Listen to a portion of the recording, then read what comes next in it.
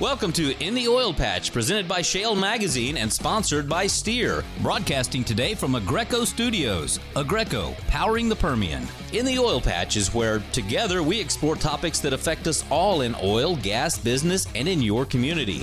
Every week, your host, Kim Bellotto, will visit with the movers and shakers in this fast-paced industry. You'll hear from industry experts, elected officials, and many more right here on In the Oil Patch. Welcome to In the Oil Patch Radio Show. I'm your host, Kim Bellotto, and today we have a great show lined up for you. We actually have our resident energy expert and editor of Shale Magazine, David Blackman, who will be joining us. But first, I want to talk to you about the latest issue of Shale Magazine. Our cover this issue is ConocoPhillips, in which we talk a little bit about the amazing company, their great work that they did in handling Hurricane Harvey, and of course, the chairman and CEO, Ryan Lance, as well. It's an issue that you definitely want to read, so I encourage you to go to shalemag.com. Again, that's SHALEMAG.com, and read all about ConocoPhillips and Ryan Lance. And now it's time to bring on our resident energy expert and editor of Shale Magazine, David Blackman. David, welcome to the show. Hey, it's another beautiful day in Texas. Now I do have to agree with you, because it definitely is. The sun is out. Hopefully the sun is out where you are. Beautiful, beautiful day here in Texas for sure. They're all beautiful days in Texas. Exactly. Hey, you know, it's a treat because honestly, you've been with us for 3 weeks straight covering the show. And so I just kind of wanted to, just talk about that, because maybe our listeners might be wondering what's going on. But there's a lot of things happening, and we are trying to help disseminate great information on oil and gas to help the community understand what's really going on. And so it's been a real treat to have you for the past 3 shows to kind of help put things in order and in perspective for us and, of course, our listeners. Well, I'm always happy to do it. I just love talking about this stuff. And as you say, there is an awful lot going on right now that needs to be discussed. So I'm always happy to be here. And we're going to hit out all of these crazy different things that are happening on the show today. But let's start with oil prices, because oil prices have dropped once again. So let me just briefly talk about the Energy Information Administration also reported uncertainty in its short-term energy outlook, which was issued on Wednesday. And it listed the U.S. withdrawal from the Joint Comprehensive Plan of Action, and then imposition of sanctions on Iran, and then, of course, potential response from OPEC, all led to these factors that pose a significant uncertainty. What does all this mean for us, the average Joe? Well, at least in the near term, it means we have lower gasoline costs, so that's good. I paid, $2.49 the other day for regular, which, is pretty good compared to where it's been here recently. So the price of crude dropped very significantly over the past 2 weeks, down around $67, $66. I think at one point one day it was even below 66 for West Texas Intermediate. And that's a pretty significant drop from the 75 that it had gotten to. Frankly, I think it's all temporary. And,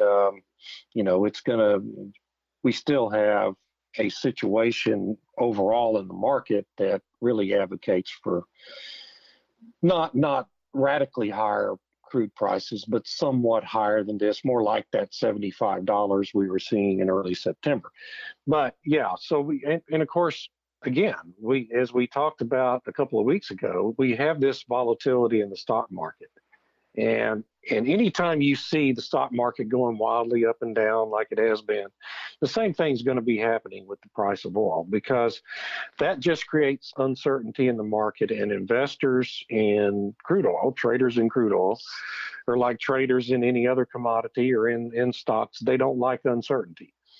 And so that's a big reason why we have seen this drop, whereas the previous 9 months, throughout the course of this year through August, we had some of the lowest levels of volatility in the crude oil markets I've ever seen, frankly. Just night and day compared to 2014 through 2017. And it's just this steadily slow rising crude oil price getting up into that $75 range, which is where, by the way, the OPEC oil ministers want it to be. They want Brent around $80. They want West Texas Intermediate to be around 75. And so, they had gotten it to that level, but then all this uncertainty hit about one of the big factors that's going on right now is uncertainty about what's happening with China's economy. There is a growing, I think, conventional mindset among economists that economic growth in China is the rate of increase is slowing down. It's no longer growing 7 or 8%. It's growing more like 4 or 5% like our economy. And so when, economic growth drives demand for crude oil. And at the first of this year, the United Nations, the International Energy Agency, they do a projection for what global crude demand is going to be. The growth in crude demand will be in the coming year. And they said, well, okay, it's going to be about 1.2 million barrels a day, year over year. So at the end of this year, they projected that crude demand would be 1.2 million barrels higher than what it was at the end of last year. And then we got to May, and economic growth was really stronger than they had anticipated. If you remember, we had 4% growth here in the United States in the second quarter, which was very high compared to the last 8 or 10 years. And so they revised that up to 1.4 million. So they decided, okay, economic growth is stronger, so we're going to say we're going to have more demand for crude. Well, a couple of weeks ago, they said, okay, maybe it's not that much stronger, and it looks like China's slowing down. So we're going to take that projection to be back down to 1.2 million. And OPEC does their own projections. The U.S. Energy Information Administration does some projections like that. And so, everybody's going up and down on those. And it's all because it's just based on what is happening with economic growth, mainly in China, but also in India, Indonesia, Pacific Rim countries, and here in the U.S. Right. So, and David, it's so important because I don't think that we who are outside of oil and gas, I mean, if you're inside oil and gas, you kind of get this, but outside, I don't think a lot of people really understand that it isn't just affecting if we're fracking here, we're doing hydraulic fracturing, we're exporting, we're importing. These are world commodities, and what's going on around the globe affects prices here too. And then it's also regulation too, because when you were talking about how we're paying a lower price here in Texas, well, it's so strange you say that because my son actually, who lives in Las Vegas, sent me a snapshot of the prices over there in California. They're paying at the pump, and they're at $5.05 a gallon, which we would probably just, blow a gasket if we were paying that kind of amount per gallon. But there's regulation that matter. And so this is why I think that, when we talk about on our show, how oil prices, how good they are, how they affect us as an everyday, whether it's economically, whether it's pertaining to your job, these things matter. And oil and what's happening in the market does matter, and we need to understand it as well. And the reality is in California, their government has intentionally developed those, as you say, regulations matter, and that is an intentional effort in the state of California to make gasoline more expensive to consumers in order to promote the adoption of electric vehicles and renewable fuels. So that's a conscious decision California's state government has made, and our government here in Texas has made different decisions. Very interesting. Well, we also have Commissioner Ryan Sinton has gone into partnership with In the Oil Patch Radio Show, and he produces every day these segments called the In the Oil Patch Energy Minutes with Commissioner Ryan Sinton, which of course we know is one of the 3 Texas Railroad commissioners. And, every day we produce these on our Facebook page. And so anyone who has liked our Facebook post or goes in and does like our page can actually get the updated in Energy Minute from Commissioner Sinton every day. Yeah, and they run on iHeartRadio too for people who listen to KTRH in Houston and other stations around the state. The Energy Minutes run on iHeartRadio with those stations. Exactly. And Midland, our station in Midland, why I think we were committed to doing this is because, again, if you get a snapshot of everything that's happening today, energy, and Commissioner Sinton puts it in one nice little minute package for you to understand, it gives you a really quick synopsis of what's happening in energy, what's the rig count. And so when we get back from break, I want to cover what today's Energy Minute was discussing, because I think it's important to bring it back to us talking about oil prices and this uncertain market that we're in, and how all of these things come together. But we do have to take a quick break. You're listening to In the Oil Patch Radio Show, and we'll be right back. In the Oil Patch Radio Show is proud to bring you this week's Energy Minute, produced by ShaleMag.com. Here's Texas Railroad Commissioner Ryan Sinton with your current industry update. This is Texas Railroad Commissioner Ryan Sinton with your Energy Minute. On Wednesday, the EIA reported that U.S. crude oil stockpiles grew by more than 6 million barrels last week. While this number was smaller than the API's report of 10 million barrels of growth the day before, it did confirm that U.S. supplies outpaced demand for the fifth straight week. However, yesterday, China, the largest buyer of Iranian crude, indicated that it will be cutting off some Iranian imports. China previously signaled it may not comply with the new sanctions in light of trade tensions, so this latest move demonstrates that Iran may be hit harder than previously thought. WTI moved up 76 cents in the past 2 days, closing yesterday at $66.81 per barrel. This is Ryan Sinton, and that's your Energy Minute. Listen to In the Oil Patch Radio and keep up with the oil and gas industry online at ShaleMag.com. Aggreko has been powering the Permian Basin for over 10 years, supporting Permian producers with temporary power to get their product to market. When utility power is not available, Aggreko is your reliable alternative. Aggreko supports power systems as small as a single 200 kilowatt to as large as a 50 megawatt power plant. So when your utility power is delayed, call on Aggreko to engineer a diesel, natural gas, or battery solution to fit your needs. We have immediate availability right here in the Permian Basin. Call 1-800-AGGREKO or online aggreko.com. The vision of the Women's Energy Network is to be the premier organization that educates, attracts, retains, and develops professional women working across the value chain. Also known as WEN, our mission is to develop programs that provide networking opportunities and foster career and leadership development of women who work in the energy industry. Members receive exclusive access to mentoring, job boards, group discussions, member-only networking events, expert speaking engagements, and more.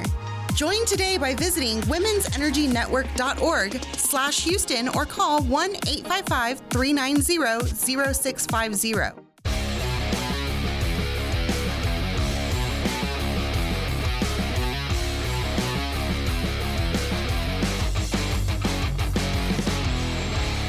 And we're back. You're listening to In the Oil Patch Radio Show. Today, we are joined with our resident energy expert, David Blackman.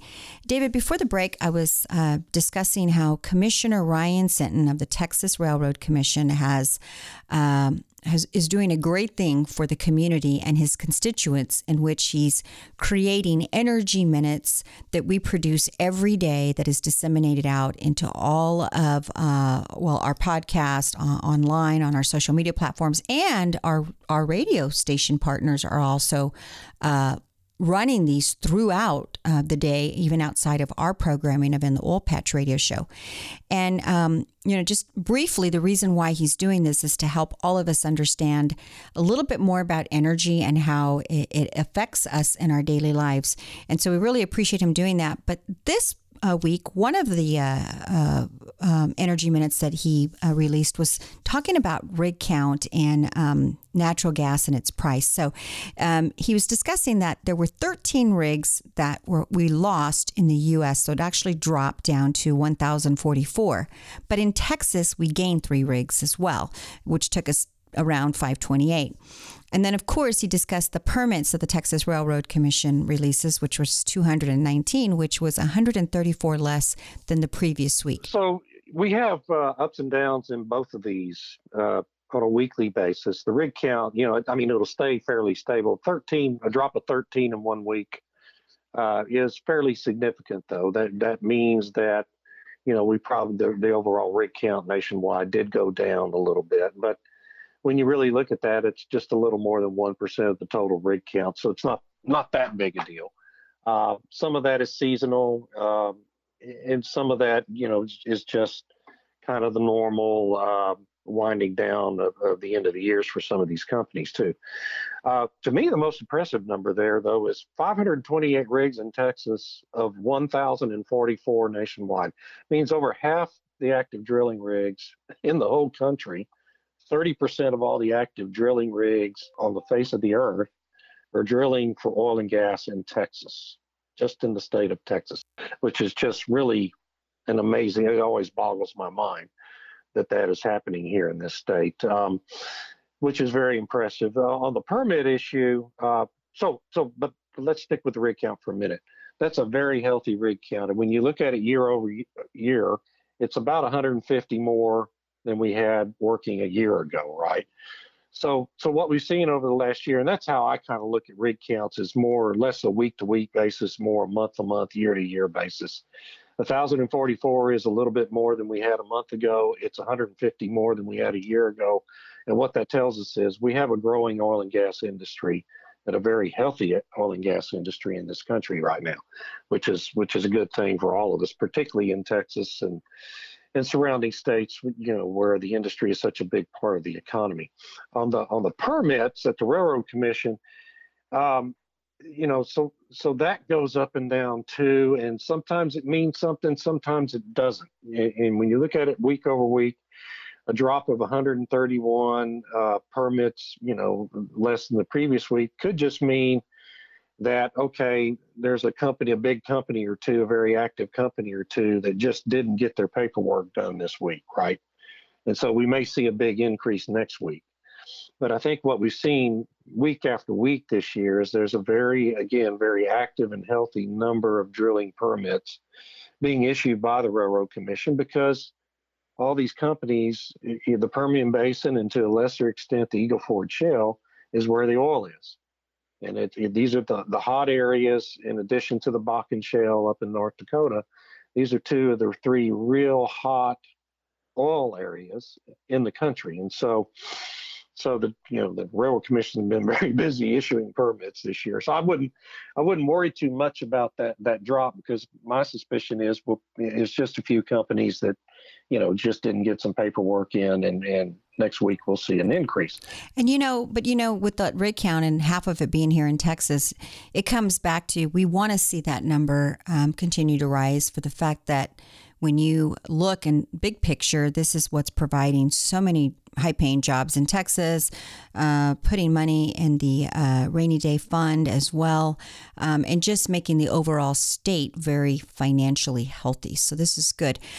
Let's switch gears just a little bit and talk about natural gas. Wait, before we go for that, let's you mentioned the rainy day fund, and I know we've talked about it before, but we'll have new listeners, and I want to be sure everyone understands, listening to this program, that the state's rainy day fund is going to have $12 billion in it by the end of the year, and it is completely and totally funded by oil and gas severance taxes in this state, okay? We have an incredibly prosperous state government in a great budget situation because of the oil and gas industry. So everyone remember that, and I'll shut up about it. No, you're really saying the truth. We have great leaders that understand how important oil and gas is to the state. And for people who don't quite understand how that $12 billion affects them, well, it really does, because a percentage of that goes out to the entire community in areas like education, transportation, roads. So we all benefit from the rainy day fund. And of course, if we should have a shortfall, that is where that money is used. So it really helps keep us recession proof as well. What is it that, we have the biggest savings account in the United States or something? Do you remember that? Yeah, absolutely. We have the biggest, the balance in our rainy day fund in Texas here is bigger than any other states in the country. Many states don't have a rainy day fund. I mean, that's just a simple fact. But of the states that do have a rainy day fund, the balance in this Texas rainy day fund is really by far the healthiest in the country. And the other thing is, when the legislature meets this coming January, it's going to probably be looking at having a $5 billion revenue surplus to deal with when he goes to set the budget for the next 2 years for the state. And that's, when you think back to where we were just 7 years ago when they convened in January of 2011, they had a $10 billion shortfall that they had to try to close. And they did that by and large with the rainy day fund. Okay. So as you said a minute ago, this is part of what really helps make Texas more recession proof than other states, because of that rainy day fund and because of all the severance taxes and other taxes that are being paid right now by the oil and gas industry. Couldn't agree with you more, David. When we get back, I want to change gears just a little bit and talk about natural gas, but we do have to take a quick break. You're listening to In the Oil Patch Radio Show, and we'll be right back. Oilfield Experts is the only place you need to go to locate any part, anytime for your automotive or oilfield equipment needs.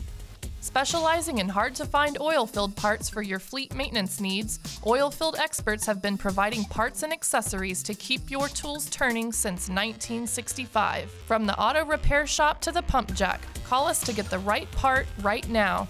Here's the number, so write it down. Oilfield Experts, 210-471-1923.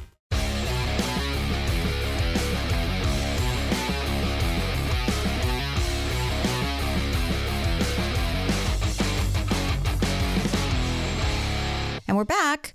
Our guest today is David Blackman, our resident energy expert and editor of Shale Magazine. And David, before the break, we were talking about our energy minutes that we produce for In the Oil Patch Radio Show in partnership with Commissioner Ryan Sinton of the Texas Railroad Commission. In his energy minute, he discussed also that we've seen a rise in natural gas prices. And so I kind of want to get into the price increase on natural gas and how that's affecting and impacting us. Yeah, and so crude prices going down, natural gas prices going up. You know, they're not in sync. Used to, years ago, the natural gas price was actually tied to the oil price, and it would rise as oil went up and go down as oil went down. But that was more than 20 years ago, and of course now there's completely separate markets. And the natural gas price, this week hovered in the low 320s, between 320 and 325 an MCF, which, is not great. It's not great for gas producers. It's really good for natural gas consumers and our electricity bills here in Texas and other states that use a lot of natural gas in power generation. But it has gone up. Over the summer, the natural gas price was down around 260, 270 an MMBTU, and now it's 320, 325. So it's gone up more than 20% here over the last couple of months as we're getting ready to go into the winter season. And there's, it's an interesting way this market works for natural gas. In the winter, we use a lot more natural gas than we produce. And in the summer months, we produce a lot more natural gas than we use in this country. And then in the spring and fall is what's called the shoulder months, when we are building storage for natural gas. And so natural gas storage right now is lower than it has been in many years. And the levels of natural gas in our various storage areas around the country is not nearly as high as what it's been over the last 5 years. And so there is not a big fear, but some concern that if you have an unusually cold winter this year, you could end up with some spot shortages of natural gas in certain parts of the country, particularly in New England, where they have a hard time getting pipelines built to take it to the New England states. And so that's why the natural gas price has gone up. It hadn't gone up a lot. Our electricity bills here in Texas are still going to be amazingly low compared to the rest of the country, but it has increased a little bit and made things a little better for the producers who have been, struggling with very low prices for their commodity for a long time. And if we do have a very cold winter and they do have shortages, I sure would not want to be them and looking at what their utility bills are going to be for sure. Oh my gosh. No, I was in Baton Rouge yesterday giving a presentation and that subject came up. In January, December and January, electricity bills in New England, ratepayers were paying about 4 times as much for their natural gas as we had to pay for it here in Texas over the winter. And they were even importing natural gas from Russia, even though we are flooded with natural gas in this country, because they can't get pipelines built from the Marcellus Shale through the state of New York to get natural gas to their state utilities in Massachusetts, Connecticut, and the other New England states. Their electricity bills went through the roof over the winter, and it's just still a problem up there. So if they have another very cold winter, they're going to be paying really, really high electricity prices again. Yeah, well, like Barack Obama likes to say is elections matter. Elections have consequences. They do. And, Andrew Cuomo, the governor up there, is the main problem with all of it. He just got reelected. Yeah. So he's just about to get reelected. So they must like spending more money than they have to on utilities and other things, regulations. And so let's switch gears a little bit and talk about, the point in Commissioner Sinton's Energy Minutes was how all of these things matter. And of course, then looking at these global issues. So the issue with Iran, which we're getting ready to get on that topic. Well, and yes, global demand for oil is continuing to increase. It's going to increase somewhere around 1.2, 1.4 million barrels a day this year. We are now in a 100 million barrel a day demand market globally. For the first time, global demand is over 100 million barrels a day. In the United States, we produce about 11 million barrels a day. So we're the biggest producer on earth. Between the United States, Russia, and Saudi Arabia, we produce a little over 30% of the world's crude oil, and then the rest of it's produced in other parts, other countries. Very, very interesting. When we get back, I want to get on the topic of more global. China, Saudi Arabia, and OPEC are coming up next in our next segment, so you don't want to go away. You're listening to In the Oil Patch Radio Show. We'll be right back. Managers, bosses, supervisors, hey, flu season is here. Don't let the flu bug bite your employees. Banish sick days and keep your workforce strong, healthy, and productive with Baptist Healthy Solutions, your answer to convenient and affordable health care that comes to you. Call 866-334-2485.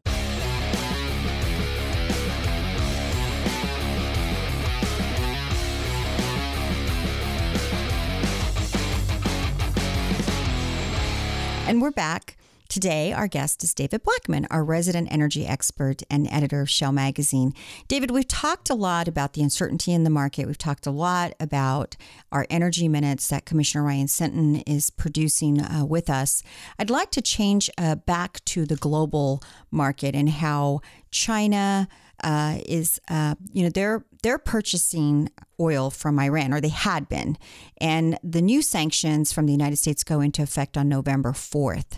And I'm curious to see your opinion on what is going to happen with China since they're not purchasing anymore. They haven't in November. They're not going to in November. What's going to happen to China? What's going to happen to Iran? And will that also affect the United States? Yeah, and so China, has to import most of its crude oil. They do have. China's an interesting country because it's been a communist country and has been very slow to develop its own resources. It does import a high percentage of its crude oil usage. But they have massive resources, and they have been making agreements with other countries to come in and help them develop their own resources. So over time, over the next 30 years, we can expect them to become a major producer of oil as well. But right now, they have to buy it, and they have been buying oil from Iran. They had been buying from the United States. They had been importing 300,000 to 400,000 barrels a day from the U.S. before August 1st. But as a part of course, of the trade conflicts going on with the United States and all the tariffs, the back and forth between President Trump and President Xi over there in China, they decided on August 1st to stop importing from the United States. And as you mentioned, in November, they're going to have to be stop bringing crude oil in from Iran as well. So they're going to have to, they're going to have to make deals with other countries to fill their needs. But, China's very aggressive. They're very organized. Their government is extremely well organized and very aggressive in pursuing these things. So no doubt they have a plan to fill their needs. Iran is a very interesting situation. They had been producing and exporting almost 3 million barrels of oil a day early this year. They're down to about 1.8 million barrels a day. By the end of the year, they're probably going to be down to about 1.4 million barrels a day.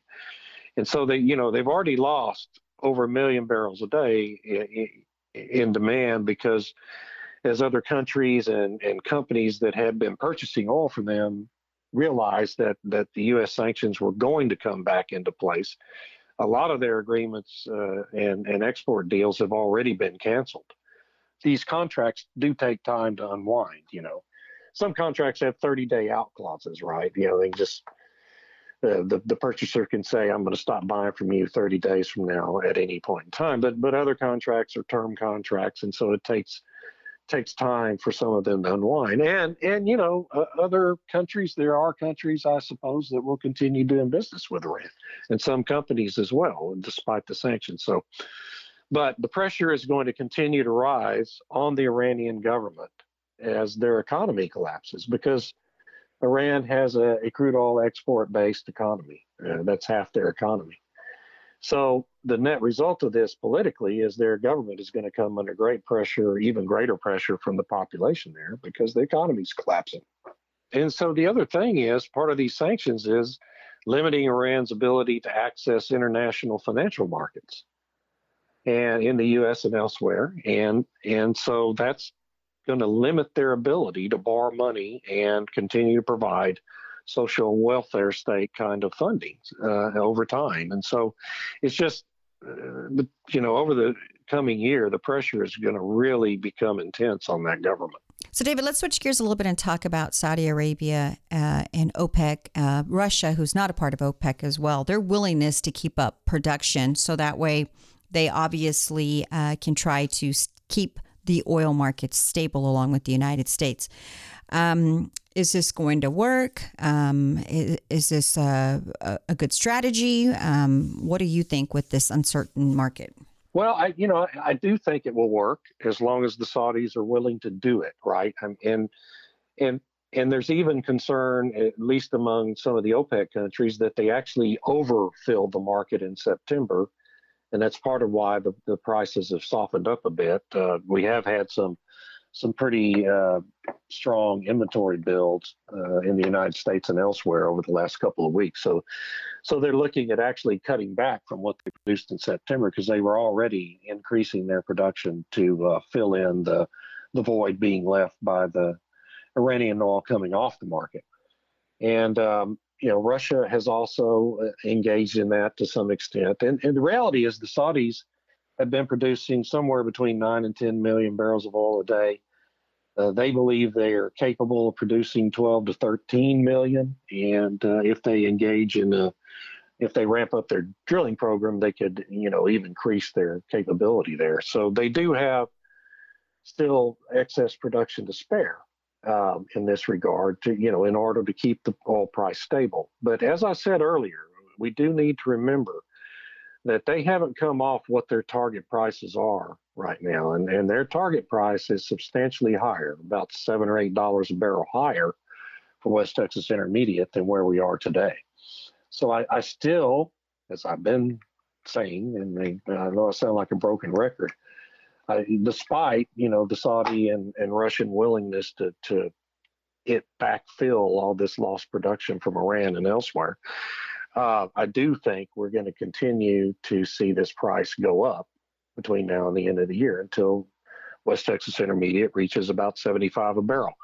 And the reality is, and this is our reality, most people, I don't understand, some analysts don't seem to understand this deal between Russia and Saudi Arabia. Those countries are in control over a span of months, right? Not every day, but over a period of time, they really are controlling the price of crude oil on the global market. And they've done an amazingly disciplined job of it. And this past week, they're talking about making that agreement, when they meet in December, a long-term agreement. So is that new OPEC Plus that they're talking about creating? OPEC Plus. Yeah. So what they're talking about is really kind of formalizing Russia and OPEC as a single coalition. Today it's Russia and OPEC. And what they're talking about doing is having some more formal, ongoing arrangement, contractual arrangement. So, and that would be a big thing. Yeah. A big deal. I'm sure we'll be covering it here in the near future. David, when we get back, I want to talk about ExxonMobil and this lawsuit coming out of New York. But we do have to take a quick break. You're listening to In the Oil Patch Radio Show. We'll be right back. Oilfield Experts is the only place you need to go to locate any part, anytime for your automotive or oilfield equipment needs. Here's the number, so write it down. Oilfield Experts, 210-471-1923. Again, that's 210-471-1923. Any business can benefit from advertising to the oil and gas industry, but it's really important to partner with a marketing company that has a proven track record with this growing industry. Shale Oil and Gas Business Magazine is the one-stop shop that'll keep you in front of the customers that you need to grow your business. So let's start growing your business in Texas. Email us, info@shalemag.com.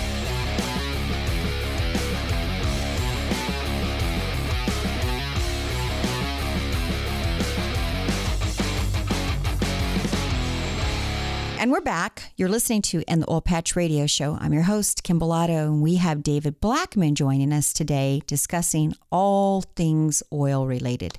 David, before the break, we were talking more on a global, worldly stage pertaining to oil. And I want to stay on that topic. However, I want to specifically zone in on a company that's being sued, which is, of course, ExxonMobil. Now, they're being sued by the state of New York for climate change disclosures. And this is, of course, they've been through this, before. So yeah. What is going on and why do they keep trying to sue on climate change? Well, of course, ExxonMobil is a very big company and they can take care of themselves. But I have to tell you, this subject just infuriates me. And it's mainly because a company I worked for years ago went through a similar kind of abusive process. This is harassment, pure and simple at this point. 4 years ago, more than 4 years ago now, at the urging of a bunch of climate activists like Al Gore and Bill McKibben and the Sierra Club, the attorneys general, Democrat attorneys general in I think 14 different states got together and sued ExxonMobil over a theory that they had known about climate change way back in the 70s, that some scientist that they employed had written some memo that got uncovered and, indicating that he thought that, there is a case to be made for global warming, blah, blah, blah. Anyway, so they filed a lawsuit. They spent the last 4 years making all sorts of document requests from Exxon, costing the company tens of millions of dollars in legal fees by now, I'm sure. And they've produced millions and millions of documents in these various court cases that have been brought. These attorneys general have been thrown out of 2 different courts now on summary judgments for any lack of merit to their previous cases. And how do they keep getting this into court then? It's already, these are the state attorneys general, and they have a lot of discretion and authority to conduct investigations. But the presiding judge in all of this up in New York gave them until this week to bring a case, or he was going to order an end to this investigation. And the state attorney general of New York, who replaced Eric Schneiderman, if you remember, Mr. Schneiderman, of course, was forced to resign earlier this year when it was revealed or alleged that he is a serial woman abuser. So this lady who took his place decided to bring this new lawsuit, which is a joke, quite frankly, and it's a securities fraud lawsuit, basically, that claims that ExxonMobil misled its investor by using one proxy price for the cost of future pricing of carbon. In other words, is speculating about future carbon taxes being inactive or cap and trade systems and what that would cost. They used one proxy price for investors and another proxy price for some of their internal reporting for certain entities in the company. Well, The problem with this is that the price they were reporting to the investors, first of all, was higher than the one they were reporting internally. So if they were, the state attorney general claims they're misleading investors about the real cost of climate change. Well, if anything, to their investors, they were overstating it because they were using a higher proxy price than what they were using internally. So that the entire basis for lawsuit makes no sense. And the second thing is, this whole lawsuit has already been brought and been thrown out of court by a group of Exxon former employees who sued the company with the exact same rationale a few years ago and were also thrown out of court on summary judgment. So I'm sorry I got emotional about that, but it just makes me angry. It's okay. We know what's going to happen. It's just unfortunate that ExxonMobil is going through this. Let's go into our new segment, which is called The Trump Effect. So, David, let's talk about the Trump effect. Trump is doing so much to really affect positively the oil and gas, I guess because he supports it and believes it. He gets it. He understands it. And something new happened today that he actually issued a permit today for the state of Alaska. Tell me a little bit about the Trump effect. What's going on? Yeah, and so previously there has been drilling in the Beaufort Sea, which is above the north shore of Alaska, way up in the Arctic Circle. The Beaufort Sea and the Chukchi Sea are up there, and there has been drilling in the state waters, which are within 3 miles of the coast up there. But there's never been any drilling or production facilities in federal waters, which are further out than 3 miles and much deeper. And this week, the Interior Department, for the first time ever, issued a permit for an oil and gas production facility in the federal waters in the Beaufort Sea. So this is just another example. As you say, the Trump administration has had a very heavy focus on strengthening the oil and gas industry here in the United States for a lot of different reasons, national security being one of them. And this is just another example of the kinds of things they're doing because there is a vast amount of oil underneath the Beaufort Sea that companies have never been able to explore for before. So Hillcorp was the company that got this permit. They're a Houston-based company, one of the biggest, most active drillers in the United States. And, it's just a big deal. It's the first time this kind of permit's ever been issued. Well, very interesting. And every week we're going to cover something new on our segment called The Trump Effect. Until next week, David, when we bring you back on to talk about the Trump effect and, of course, what's going on in oil and gas. Thank you for joining us today, and we look forward to talking to you next week. Great. I'll look forward to it. Thanks again, David, for being a guest on our show, and congratulations because you are the topic of today's trivia question. Be the first person to email the correct answer to this trivia question to radio@shellmag.com, and you will have a chance to win a $75 gift certificate to Fogo de Chão, the amazing Brazilian steakhouse. Today's trivia question is, what year anniversary is the Eagle Ford Shell formation celebrating? Be the first person to email the correct answer to this trivia question to radio@shellmag.com, and you will have a chance to win a $75 gift certificate to Fogo de Chão, the amazing Brazilian steakhouse. I'd like to encourage our listeners, if you have a question, we are here to answer it. If you have a question, no matter how simple or how difficult you think it might be, please email us at radio@shellmag.com. Again, that's radio@shellmag.com. And we will have our resident energy expert, David Blackman, answer it for you. But that is all the time we have for this show. Please be sure to like us on Facebook. That's facebook.com/InTheOilPatch, and follow us on Twitter @ShellMag. And also be sure to go to shellmag.com and sign up for our free newsletter.